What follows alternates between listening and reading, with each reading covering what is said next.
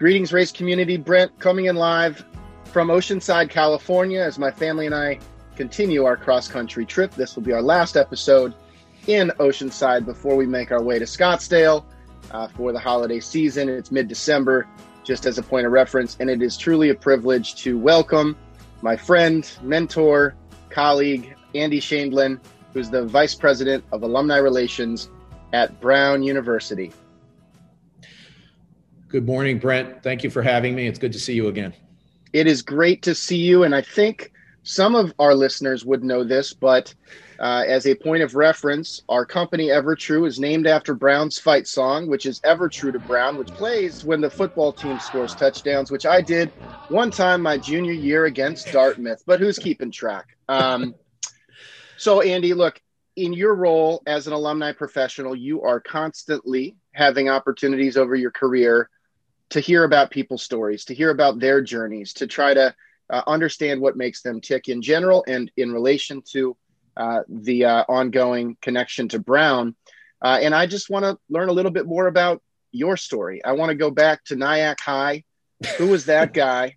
And tell me a little bit about your own journey to Brown University.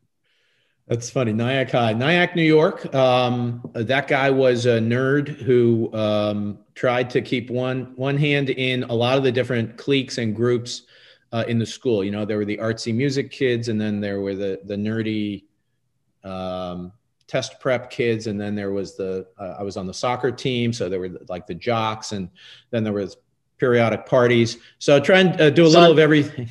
I'm picturing a Venn diagram with just one human right in the middle. Is that right? There was a small group of us who tried to calibrate the social networks before social networks were a thing that we all knew and talked about. But no, you know, I really was just, I had the good fortune to go to a good public high school in New York State. And then when it was time to kind of do the next thing, never really remember talking about it, just kind of was in that social environment where it was like, well, now you go to college. And so, you know, applied to universities and made the right choice, and was lucky enough to get into Brown. And that was freshman year at Brown was 1982. And so when you think about those 4 years, you know, what were some of the highlights? Because obviously you have had such a profound career in the sector and are one of the thought leaders in the sector, but I suspect that your belief in the importance of this space and connection among graduates around this concept of alma mater had to be formed somewhat by your own experience at Brown. Yeah, I mean, to be honest, it's funny that you mentioned high school, because I do still keep in touch with several of my high school friends. And although it's a public high school with no alumni association or alumni organization, that identity is also embedded earlier than my university experience. I will say in hindsight, yes, the Brown experience obviously was formative in how I think about what turned out to be my career work, which is, you know, why do people who happen to have gone to the same university, which on some level is largely can be a coincidence, why do they feel connected and bonded, and why do they want to help each other and be supportive? Why do they want to help the institution? You know, in terms of my experience, you know, I knew vaguely that I thought it would be interesting to do something related to something international. I ended up as an international relations student at Brown. I did a junior year abroad program in Belgium, you know, studying European Union and NATO and things like that. And that kind of gave me that experience that I wanted with learning about and being exposed to the international aspect of it. But it also showed me that maybe I didn't want to go and be a foreign service officer or join the State Department or something like that. So it was helpful, actually. So instead of becoming a foreign service officer, you became the director of alumni education at Brown University a couple years after graduating. And I'm not sure what a director of alumni education is or does. So why don't you enlighten us on what that first role is like? Yeah, it was really interesting because that was at a time that was, I started working at Brown the first time I worked there in 1989, and I worked there for almost 8 years. And in the early 90s, there was a strong movement among folks who had a lot of experience as advancement executives, people who had maybe entered their careers in higher ed in the 1960s and early 1970s, to think about the fact that, look, most of the people who go to a university go there because it's a university. They don't necessarily go there. There are some exceptions. They don't go there because they're on athletic scholarship or because of the geographic location solely. It's mostly because of the educational aspect. So why should that educational relationship end merely because they have graduated? That should continue forever, and you should always have access to the academic and teaching and learning resources of your alma mater. That sounds more common and sort of more self-evident today than it was in the early 90s. And there was a strong movement to ensure that alumni relations programs always incorporate and put forth prominently alumni access to faculty members, to teaching, to research, and to education with and from other alumni. This is, before YouTube, before iTunes U, before online courses, before MOOCs, before the internet. Yeah. It wasn't that obvious. And so the idea of always sending a professor on an alumni travel program was critical. Ensuring that each alumni regional club had at least one faculty presenter or speaker every year. The support for book clubs or discussion groups or mini courses or summer programs on campus with faculty. All of those things were important. And so Brown had a position. I was the first person to have that position, which was alumni education director, and to connect alumni with the learning resources of the school. I mean, it's amazing when you think about where we are now and how important lifelong learning is. It's such a buzzword, but when you think about how pervasive that is, it's almost as if you were decades ahead of our time in a certain regard. Obviously, the way, like the ability to scale that kind of offering was greatly limited by technology. It had to be quite costly to reach a probably very small fraction of the alumni population relative to what's possible today. But, maybe further on in the discussion, we can kind of circle back to just this idea of lifelong learning. And as a Brown alumnus, why is it 4 years, get the degree? And, maybe there's a master's program along the way, but for the most part, I shift from student to alumnus. What if I were sort of always a student? Yeah. And that transition from, this comes up really regularly now in staff meetings and conversations with volunteers.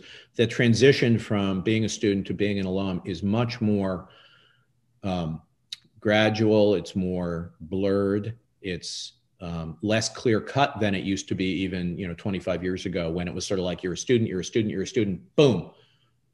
You graduate, you go to commencement, you move the tassel across to the other side of the mortarboard, and now you're an alum. And it's like you're either one or the other.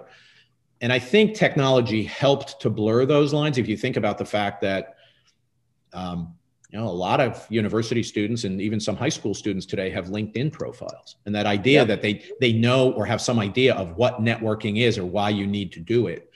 That wasn't true 20 or 15 years ago. And I think that that's become more true.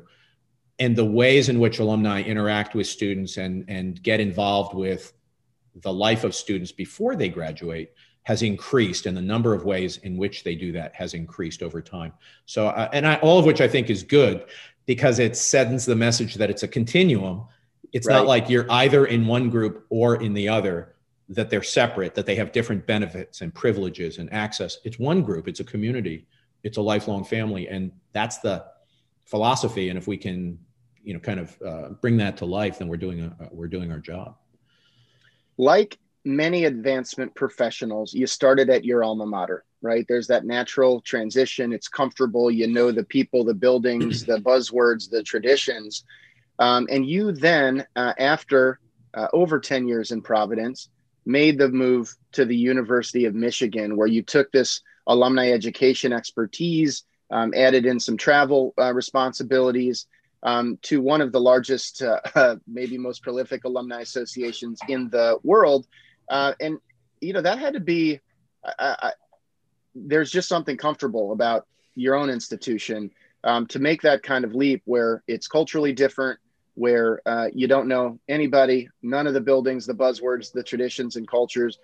What is it like, not necessarily just in your personal experience, but I'm sure you've talked about this with other peers, just making that leap from something so familiar to so foreign and trying to quickly get up to speed so that you can deliver an authentic programming experience?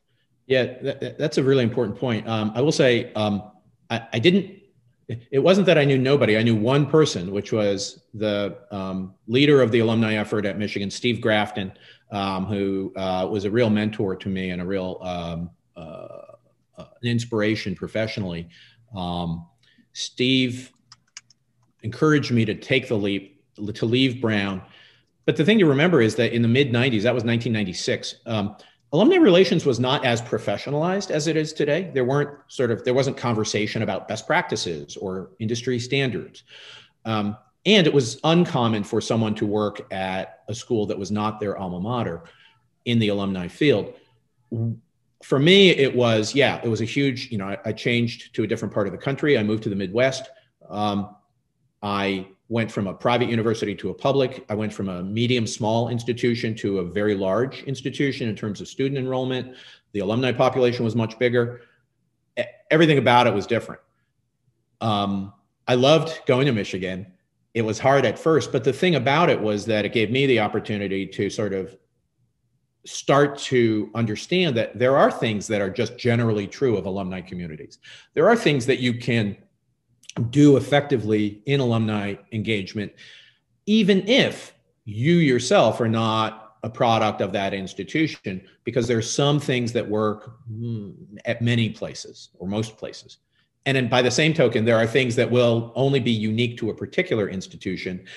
And being able to tell which is which actually makes it possible for someone who's not an alum of a particular institution to work in, to contribute to, or to lead an alumni effort at that institution effectively. And that was sort of the start of that realization. And I probably bring this up too much and make it a bigger deal than it should be. I mean, if you think about yourself as a community builder, as a marketer in a certain regard, right? Marketers have to constantly go from one brand to another and get up to speed and understand what makes a certain audience tick. And then, try to apply a common set of principles that are tailored to that community. So this happens all the time in the commercial sector, but for some reason, I don't know, there's something about that alumni identity that makes it seem more profound when you're making this professional leap in the advancement space. Yeah, I think that, I don't have much expertise in the private sector aspects of the marketing question, but I will say as a customer of retail businesses or commercial products and services, for me, it's a pragmatic thing, right? Which is, well, which product or service can I choose that will do the trick most effectively? To the extent, that once you're locked in as an alumnus of an institution, you're always an alum of that institution. You can add a degree somewhere else or affiliate more with one than the other. But the point is, you're kind of linked potentially to that institution forever. And as a result, you have a prior relationship or a personal identity that's connected to it. Now, that depends largely on the experience you had when you were a student at that institution. And I do think that one thing we've learned over the years I've been doing alumni relations is the student experience is probably the single most formative influence on the quality and the degree of alumni affiliation later in life. So you can have a great alumni newsletter, website, event invite, volunteer board, but that in and of itself is not enough to get most people excited about being connected to their alma mater. They have to already have had a feeling that they got a great education. They made lifelong connections. They started to come into their own as a student at that institution, and it was a positive experience. That's the raw material that you then build on with these other sort of interactions later in life. Love it. And so you spent this time at Michigan in this, let's call it narrow sort of sliver or silo of the sector oriented around alumni education and travel. Then you took a role at Caltech that ended up becoming broader, in that you actually started to assume some fundraising responsibilities in addition to broader alumni engagement coverage or leadership, not sort of just in this one lane. And I'm curious what it was like making the leap to Caltech, which is obviously in many ways the polar opposite of Michigan in a certain regard. Yeah.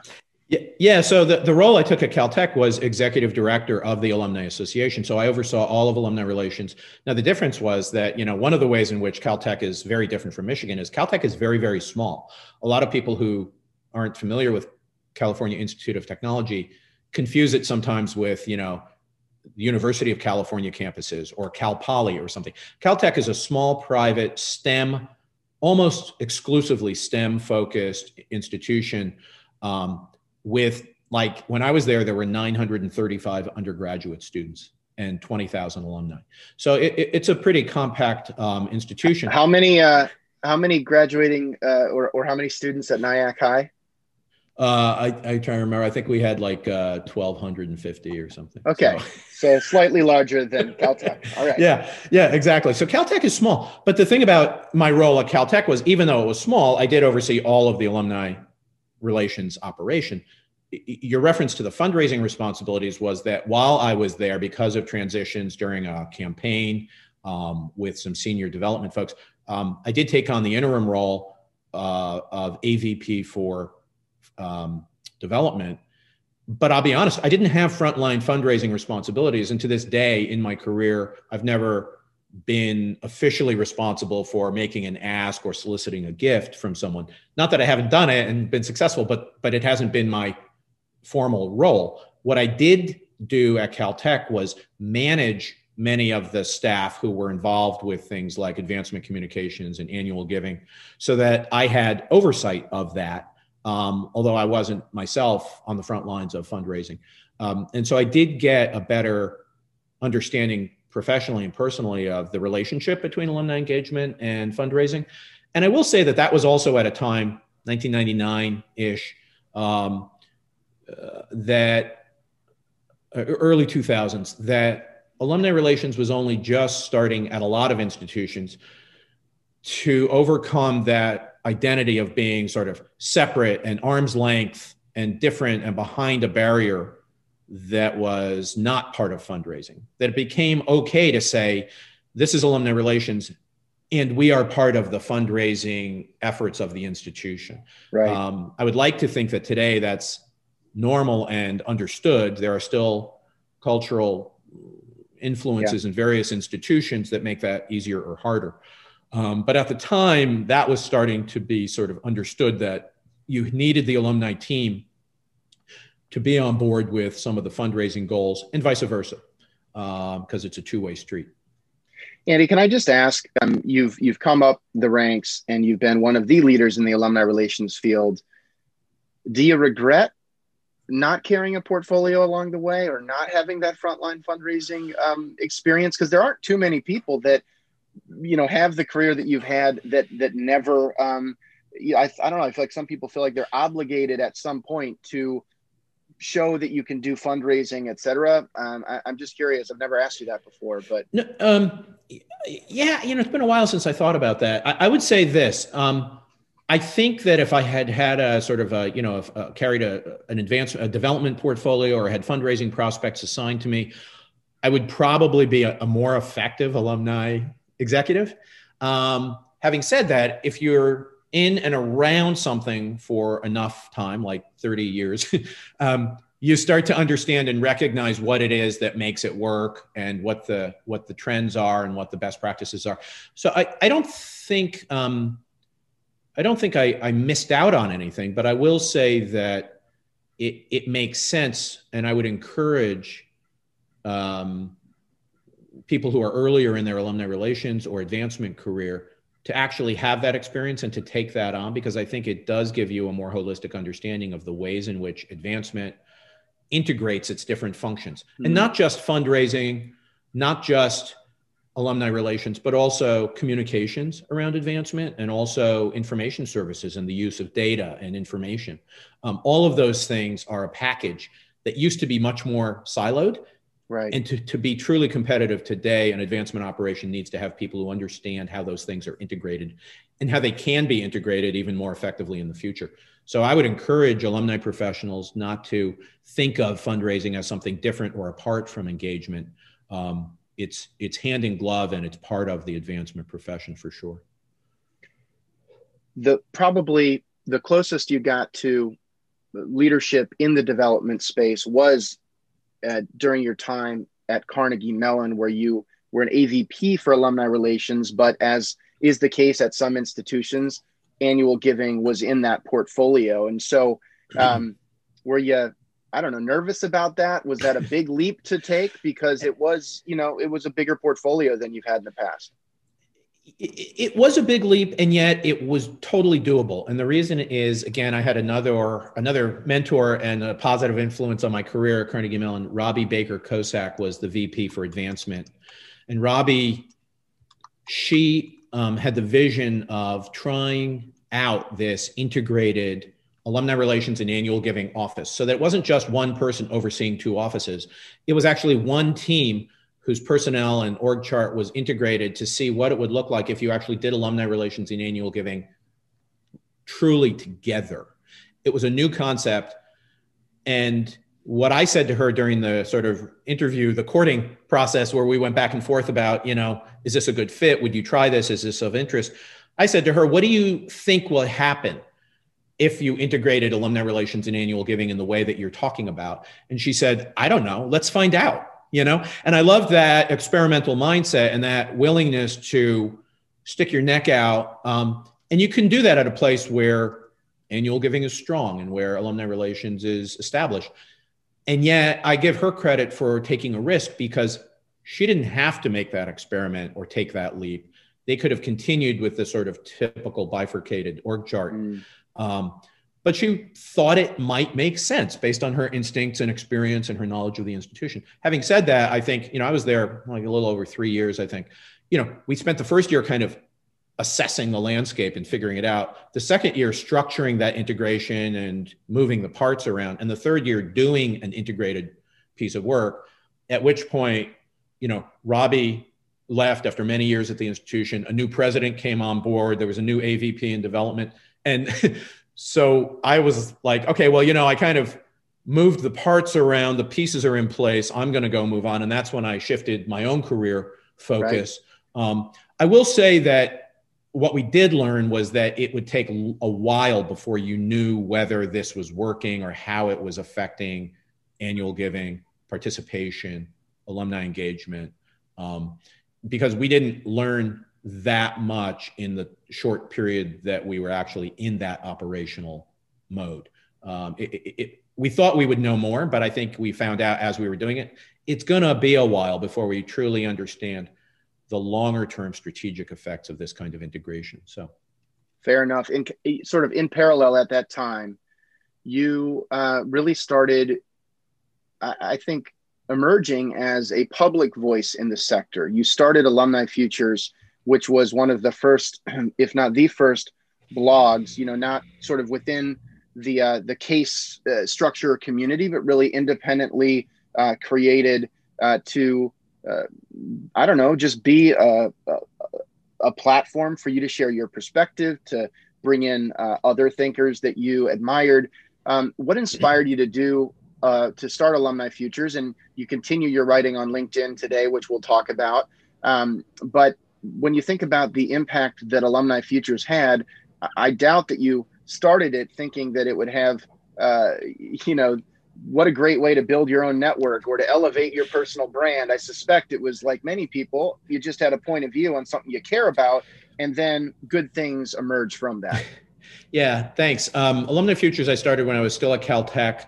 And I want to say it was like 2008 maybe or something like that. But before that, if you go back to the 90s, one of the Ivy League alumni relations conferences one summer when I was still at Brown in the 90s, we discovered that we had all gotten email because this was a new thing in the mid 90s. And so we exchanged email addresses, and somebody said, let's set up an email discussion group where we can message each other. So I used the listserv software at Brown to kind of create the list. And that was the birth of Alumni L, which became a very big listserv for alumni professionals. I think originally we had like 9 people on it. And it eventually, by the time I was working at Michigan around 1999, it ended up with like 12 or 1,300 members. Wow. I turned it over to Case. Case ended up replacing it with some of the web-based discussion forums that they got later. Alumni Futures was my personal sort of reaction to the fact that almost all of the questions in the discussions online among alumni professionals, whether it was Case, Alumni L, or later the Case-based forums, a lot of them were sort of like, has anyone done X before? And if so, how did you do it? There's literally, can I copy and steal something? Basically. And it was okay because we weren't competing with each other. It was like a recipe board. Like, hey, who's got a recipe? Share your favorite recipe, right? Yeah, and here's the thing: asking somebody what recipe is tried and true and has been in your family for many years is very different from saying, if you wanted to make something that tasted a certain way, what would that recipe potentially include? And that was what I was interested in. I didn't want to hear as much as I had about, after at that point, 15 years or 18 years, about like what a school did in 1980 or 1990. I wanted to hear what people were thinking we needed to do in the future. And that's why I called it Alumni Futures, because it was not about what have you already done that we know works, because now you're just reproducing something in the past. I wanted it to be more about like, what if we tried this? Do you think that would work? Is there any rationale for sticking our necks out in this direction? And to just kind of shift the focus of the conversation to be a little bit more up to date and a little less traditional. It turned out that actually was also fed by the fact that we were seeing the advent of Facebook. We were seeing LinkedIn, and then soon after that, Twitter and some of the other social platforms online, and they were starting to influence the effectiveness of really traditional, tried and true, old-fashioned face-to-face engagement activities. So I think it became more urgent for us to figure out what's our role vis-a-vis technology and some of these other ways that alumni can engage, because it turned out, guess what? People don't just want to talk to their alma mater. They want to talk to their friends and their professional colleagues and their community members and their neighbors and so on. So we had more competition all of a sudden. Well, in the spirit of you contemplating what the future might look like, this was at a time when I was contemplating what the future might look like. And I suspect that if it weren't for Alumni Futures, our mutual friend Travis Warren probably wouldn't have thought to introduce us. And just as a point of reference, I met Andy at a hotel lobby at a case conference in mid 2010 when I was just starting the concept of EverTrue. We were really at the very, very beginning. But I do think that it was the fact that you had put forth your public ideas that surfaced you not only as a Brown alumnus and as a sort of leader in the space, but that inspired Travis Warren, a mutual contact, to connect us. And really, I feel like I've been on the entrepreneurial journey alongside you since that time. Now, you did make a pivot into the consulting world, and you did some work with a company called Switchboard as well. So you've served in inside the institution. You've served for a period, really collaborating as a vendor partner, and you've also been a consultant. And there are pros and cons to all of that. I suspect many advancement professionals consider, might the grass be greener elsewhere, whether that elsewhere is with a vendor or whether that elsewhere is with a consulting firm. And there are certainly pros and cons to each. I'm just curious if you'd share a little bit about what inspired you to, you worked with GG&A, so not necessarily hang your own shingle, but in a certain regard, you've got to hang your own shingle anytime that you make a leap like that. Yeah, I did actually. I left Caltech in 2010, and I actually started my consulting work at that time because I had done a couple of projects on the side where people would say like, hey, could you come to campus for a day and write up some, comments about our alumni program, I need to give it to my VP or to the president and make the case for more staff or budget or whatever. So I had done some one-off projects while working full-time at Caltech. In 2010, I took the Alumni Futures brand, if you will, which was my blog and website, and I made that my consulting business. And for a year and a half before going to Carnegie Mellon, I worked as a consultant full-time by myself, for myself.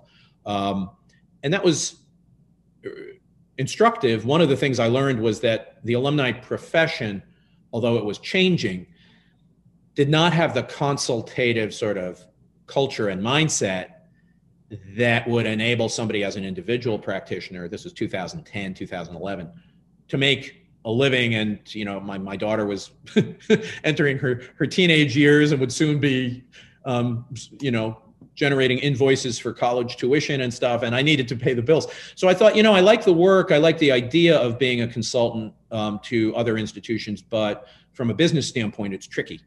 That's when I went to work at Carnegie Mellon. I will say that I went back to consulting full-time at the invitation of my friend and our friend and colleague, Chris Marshall. Chris, who had been the alumni executive at Lehigh University and then later at Cornell, was somebody who I knew and worked with and trusted and respected over the years. Chris had gone to Grenzebach Lear and Associates, GG&A, first. And GG&A was a well-established, long-time consulting firm in the philanthropy space with a focus on higher ed. And Chris had created their alumni relations practice within the firm. And it had grown so fast that he needed someone to help him out. And that's when I went there to do full-time consulting. But instead of doing it by myself, I was doing it as part of a large firm that was well established and made it structurally different, in terms of the work itself. I will say this about consulting. I think that one thing that's important to keep in mind, because I field requests or have conversations pretty regularly with advancement professionals who say, I'm thinking of getting into consulting as the next phase of my career. You've done that already. What do you say? And one thing I always say to people is be aware, because I was not at first, that it's one thing to know a lot about your profession, whether it's philanthropy or it's alumni engagement or something else. But consulting as a profession is its own expertise. So just knowing a lot doesn't make you an effective consultant. You have to know how to bring clients along to a solution, how to ask good questions, how to synthesize solutions, how to present your findings. So there's a whole other set of competencies that come with the consulting profession that you don't necessarily know just because you're an expert on some subject matter area. Yeah, I mean, look, when you're a consultant, you're a marketer, you're a salesperson, you're a client delivery person, you're an ongoing relationship manager. It really is a full stack. You've got to do it all, which for some people, that's what they love. And you have maybe a leader like Chris or a brand like GG&A to provide some credibility and air cover, but mostly you're doing it all. And I think you're right. People need to just be very thoughtful about whether that is aligned with their interests and skill set. Right. And the other angle on it, because since you mentioned sales and marketing, is depending on your circumstances, when you need to generate new business and bring in a contract or a client or a new customer, part of it will be helped if you have a firm with a marketing team or a sales team. But the reality is it's one part. What's your reputation, experience, and profile? Do people understand that you've got the background to provide them with what they need as a client? And then one part, what is your experience in providing those solutions? So when you're starting out, it's really hard because you don't have the experience as a consultant. You just have the experience being an alumni executive or a fundraiser and so on. So it's a little bit of a chicken and an egg at the beginning where you want to say, I've got experience with advancement. But if someone says, how many consulting projects have you done? If that number is 0 or something very small, you're going to have a harder time closing the deal and signing the contract. Right. So it's not as it's challenging. It's difficult. And I will say, though, that once you are in that space, for me, it was very rewarding. And I found it to be very satisfying to be able to kind of share some of the findings I had learned through being an alumni professional with other institutions and organizations outside of higher ed as well. Okay, favorite memory as a consultant, whether it was Alumni Futures or with GG&A, any projects or engagements that you look back on and say, wow, I made a difference, or I really enjoyed it? I have to say that there's a personal connection to one of my engagements that I didn't see coming, which is my daughter graduated from Drexel University and decided that it would be her next step would be to pursue a master's degree in computer science related field in Europe. And she ended up actually enrolling in a university in Finland, a place I had never been to. And my wife and I decided we would go over there and get her situated when she moved over to Finland for her master's program. And 2 days before that, I saw a question on one of the case discussion forums where somebody asked a fundamentals of engagement. And I answered the question, and the person replied to me in personal directly and said, that was just the information we were looking for. Thanks for answering our question. We are based in Finland, and if you're ever in Helsinki, look us up and we'll buy you a cup of coffee. So I replied and I said, how about Tuesday at 10:30? Because met up. Teppo Heiskanen was the gentleman from Aalto University in Helsinki. Had a great conversation, met one of his colleagues.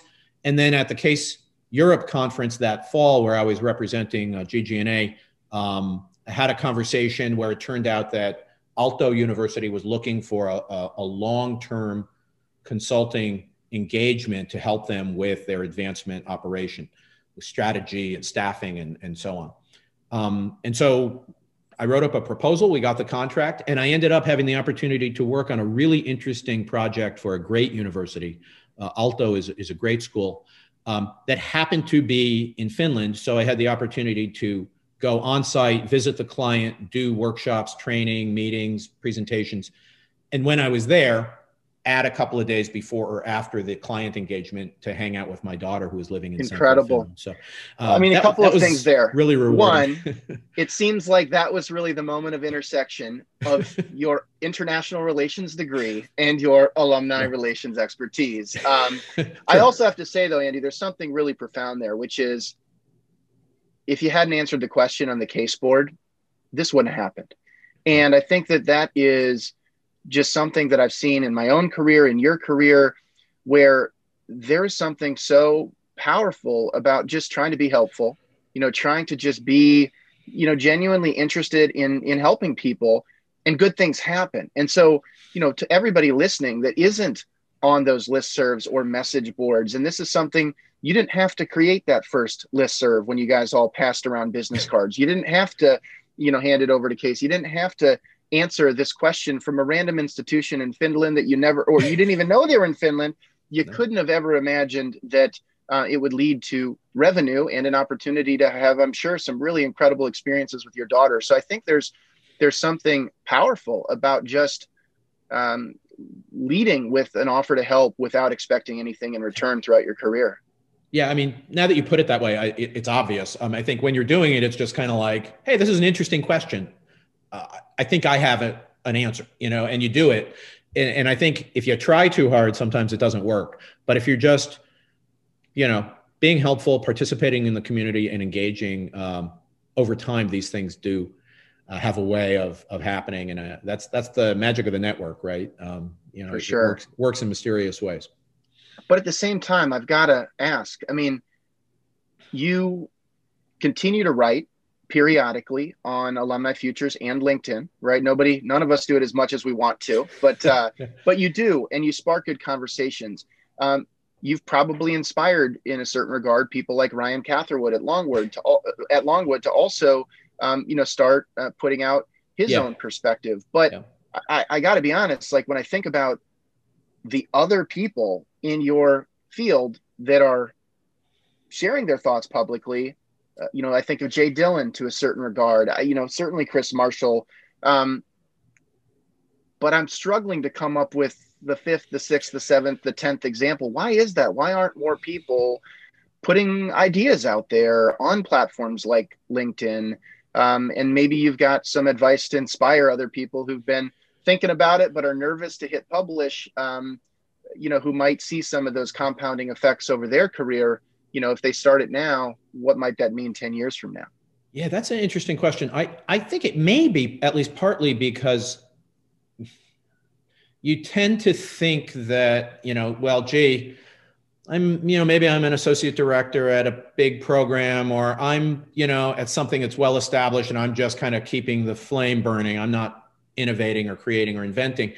I actually think people in our profession, which is the one I can speak about from personal experience, is probably true in other professions, don't give themselves enough credit for having innovative ideas or good questions. And I think people have the concept that like, well, I can't do a presentation at a conference or write an article for Currents or start a blog or post on LinkedIn unless I have a new idea, unless I have a solution to a problem. That's not true. And you mentioned Ryan Catherwood at Longword. Just yesterday, Ryan was posting on LinkedIn, and I left a comment on this article he wrote. And his article was about asking good questions. Yes. We engage alumni in our online community, he said, by asking provocative, interesting questions. This has come up periodically ever since social media became a thing. But the point is, to your point, asking good questions is just as important. It may be more important than having good answers. Let other people come up with the answers. You need to spark the conversation. So your job isn't to solve everyone's problem. Your job as a professional is to say, what if, or how come?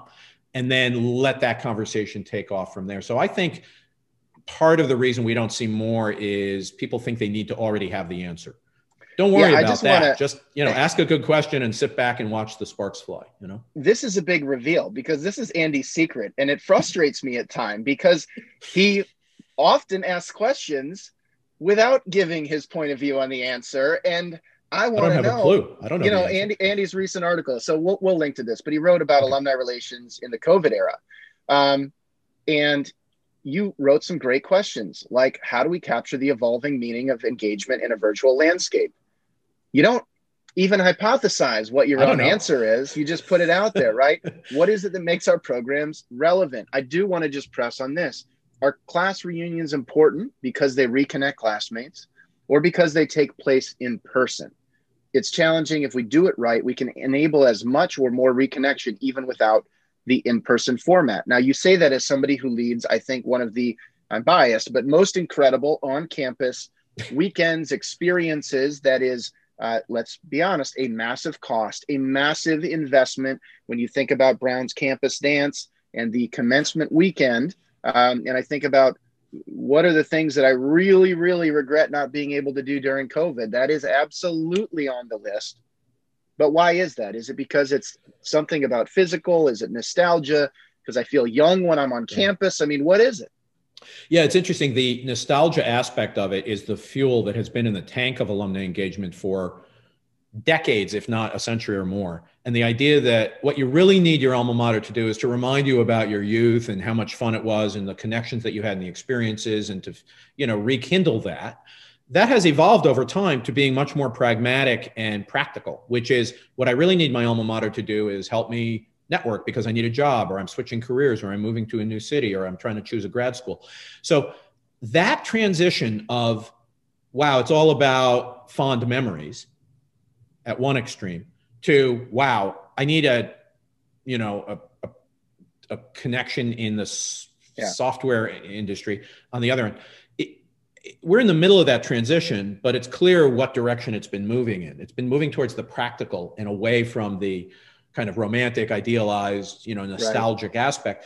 And this is important because, to your point, Brown has, over time, like many institutions with long-standing alumni programming traditions, invested in face-to-face engagement, interaction, on-campus experiences, events in the traditional sense. We went, as I said in the article that you referred to on LinkedIn that I wrote recently, we went from having primarily face-to-face interactions as our mode of engagement to having only virtual and online interactions almost overnight.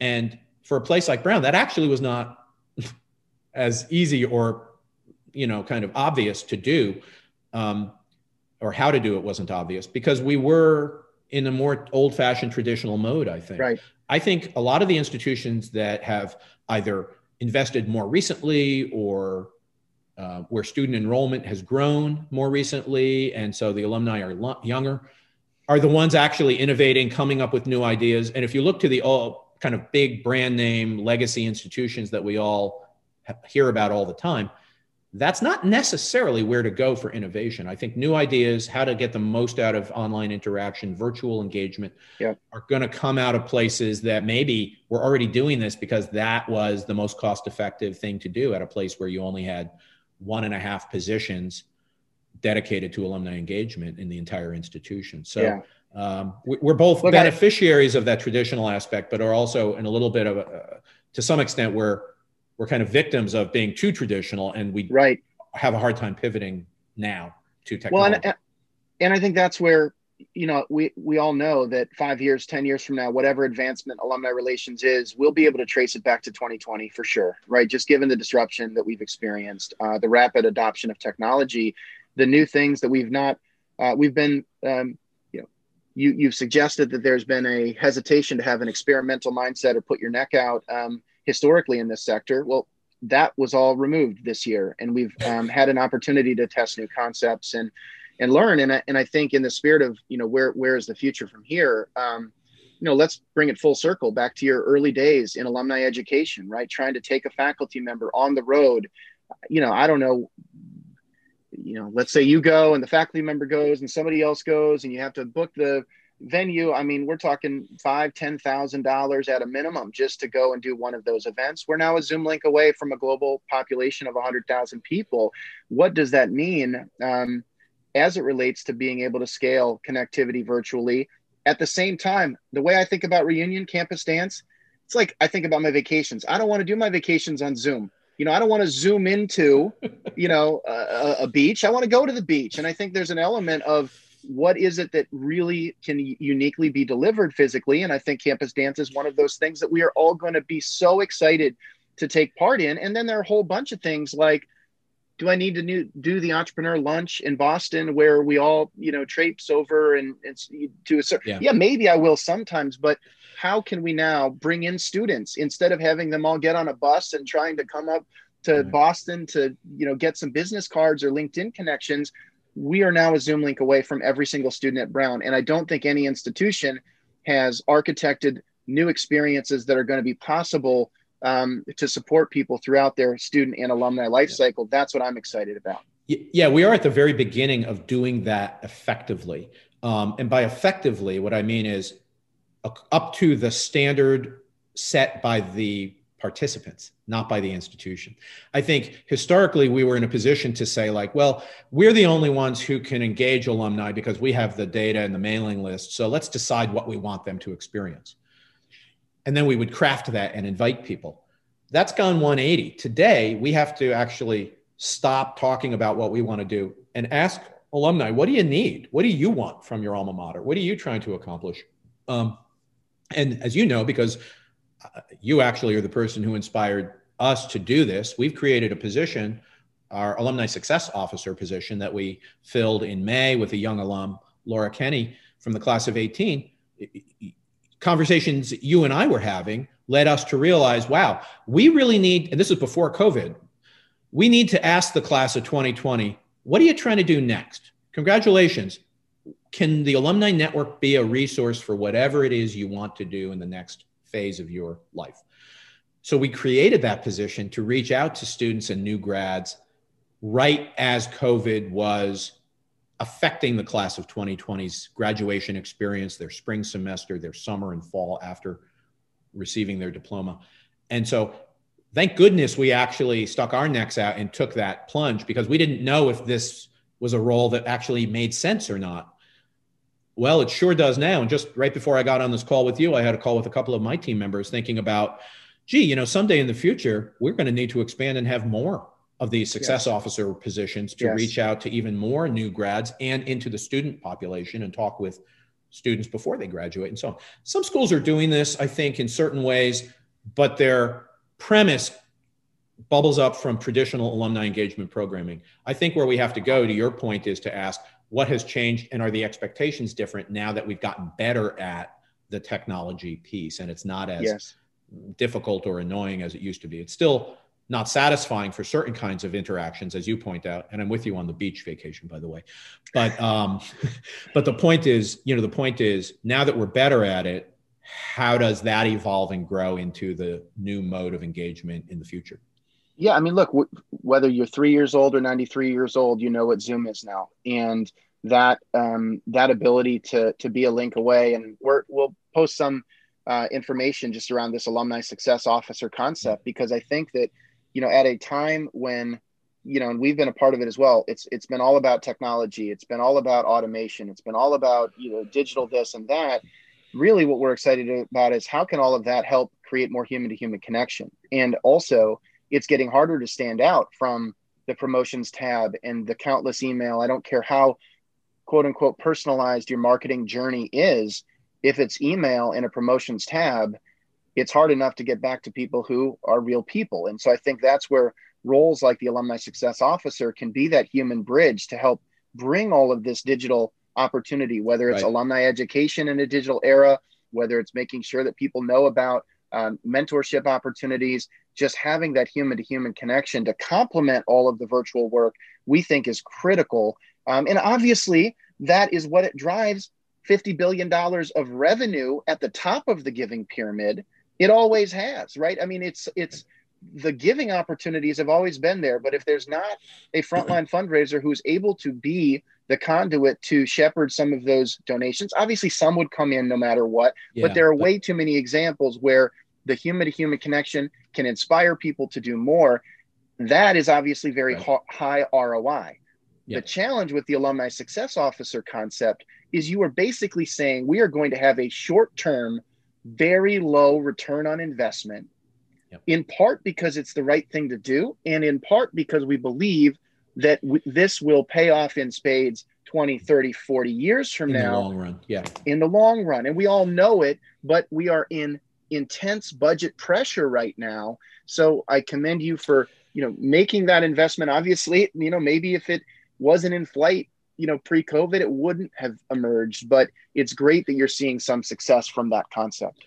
Yeah, we're excited about it. We're 7 months into having somebody in that role. The position, I will add, was initially funded for 1 year by the Office of the President of the university, and she saw the vision as a strategic long-term investment, the way you just described it. That's true, but in order for that to pay off, we need to continue to fund it. And with our current budget constraints, we're going to have to be creative and sort of think fast about the resources available. But I do think there's an understanding that this is a worthwhile investment, even though in the short run, we may not know exactly the way and the extent in which it happens to pay off for not only for the university, but for the alumni themselves, right? Because they're ultimately the ones who are going to benefit, and we need them to benefit for it to be mutually beneficial. Absolutely. Well, Andy, we need to conclude here, but I've got a couple of last questions. You've referenced mentorship throughout. You've referenced Robbie Baker Kosak, Steve Grafton, Chris Marshall, relationships and mentorship. What advice do you have on the importance of that for our community? And if there are folks listening who maybe don't feel like they've got that network or those relationships, where do you start? Yeah, that's interesting because mentoring is such a hot topic in alumni communities these days. And we tend to talk about it in a structured, systematic, intentional way. I have never participated as a mentor or a mentee in that kind of a program. It's always been kind of serendipity that has led me to have that kind of relationship with somebody professionally.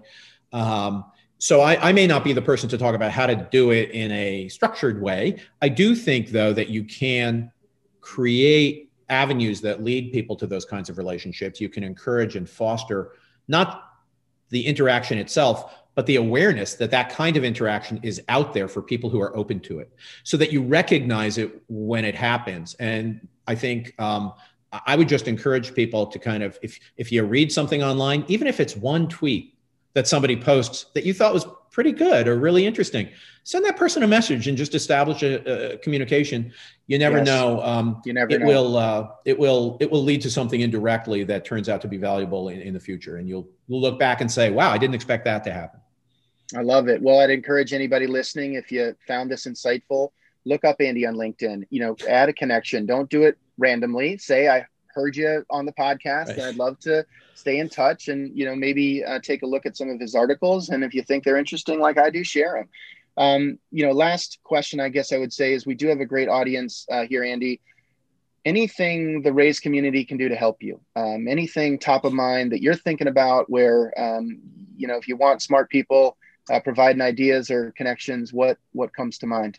Wow. I appreciate you asking that. I mean, I think what we need is something you already talked about, which is the dialogue, not only within alumni relations professionals, because we do support each other and communicate, pretty much. It'll be interesting, by the way, to see in a year of virtual conferences how some of that networking evolves, because we're not going to be standing in the hallway at the airport Right. Marriott, but I would say that I would love to see more conversation, ideas, discussion, questions about adjacent spaces, not only within higher ed, like alumni relations, what's its place in relationship to student instruction and the curriculum, career services, the rest of advancement, but even outside of higher ed, which is that there are alumni type communities in all kinds of organizations now, where people who used to be grantees of a foundation, or people who are,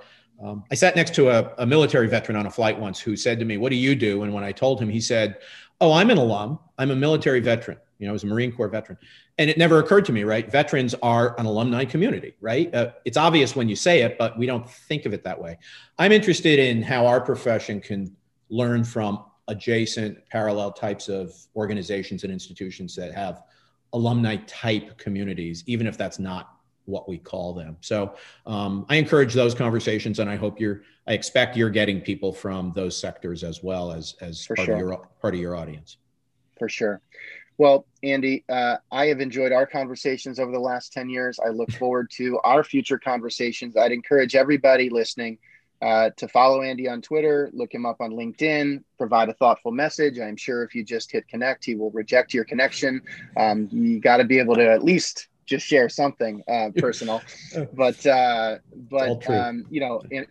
in all seriousness, Andy, thank you so much. And with that, Brent signing off with today's guest, Andy Shaindlin, the Vice President of Alumni Relations at the #1 university in the world, Brown University.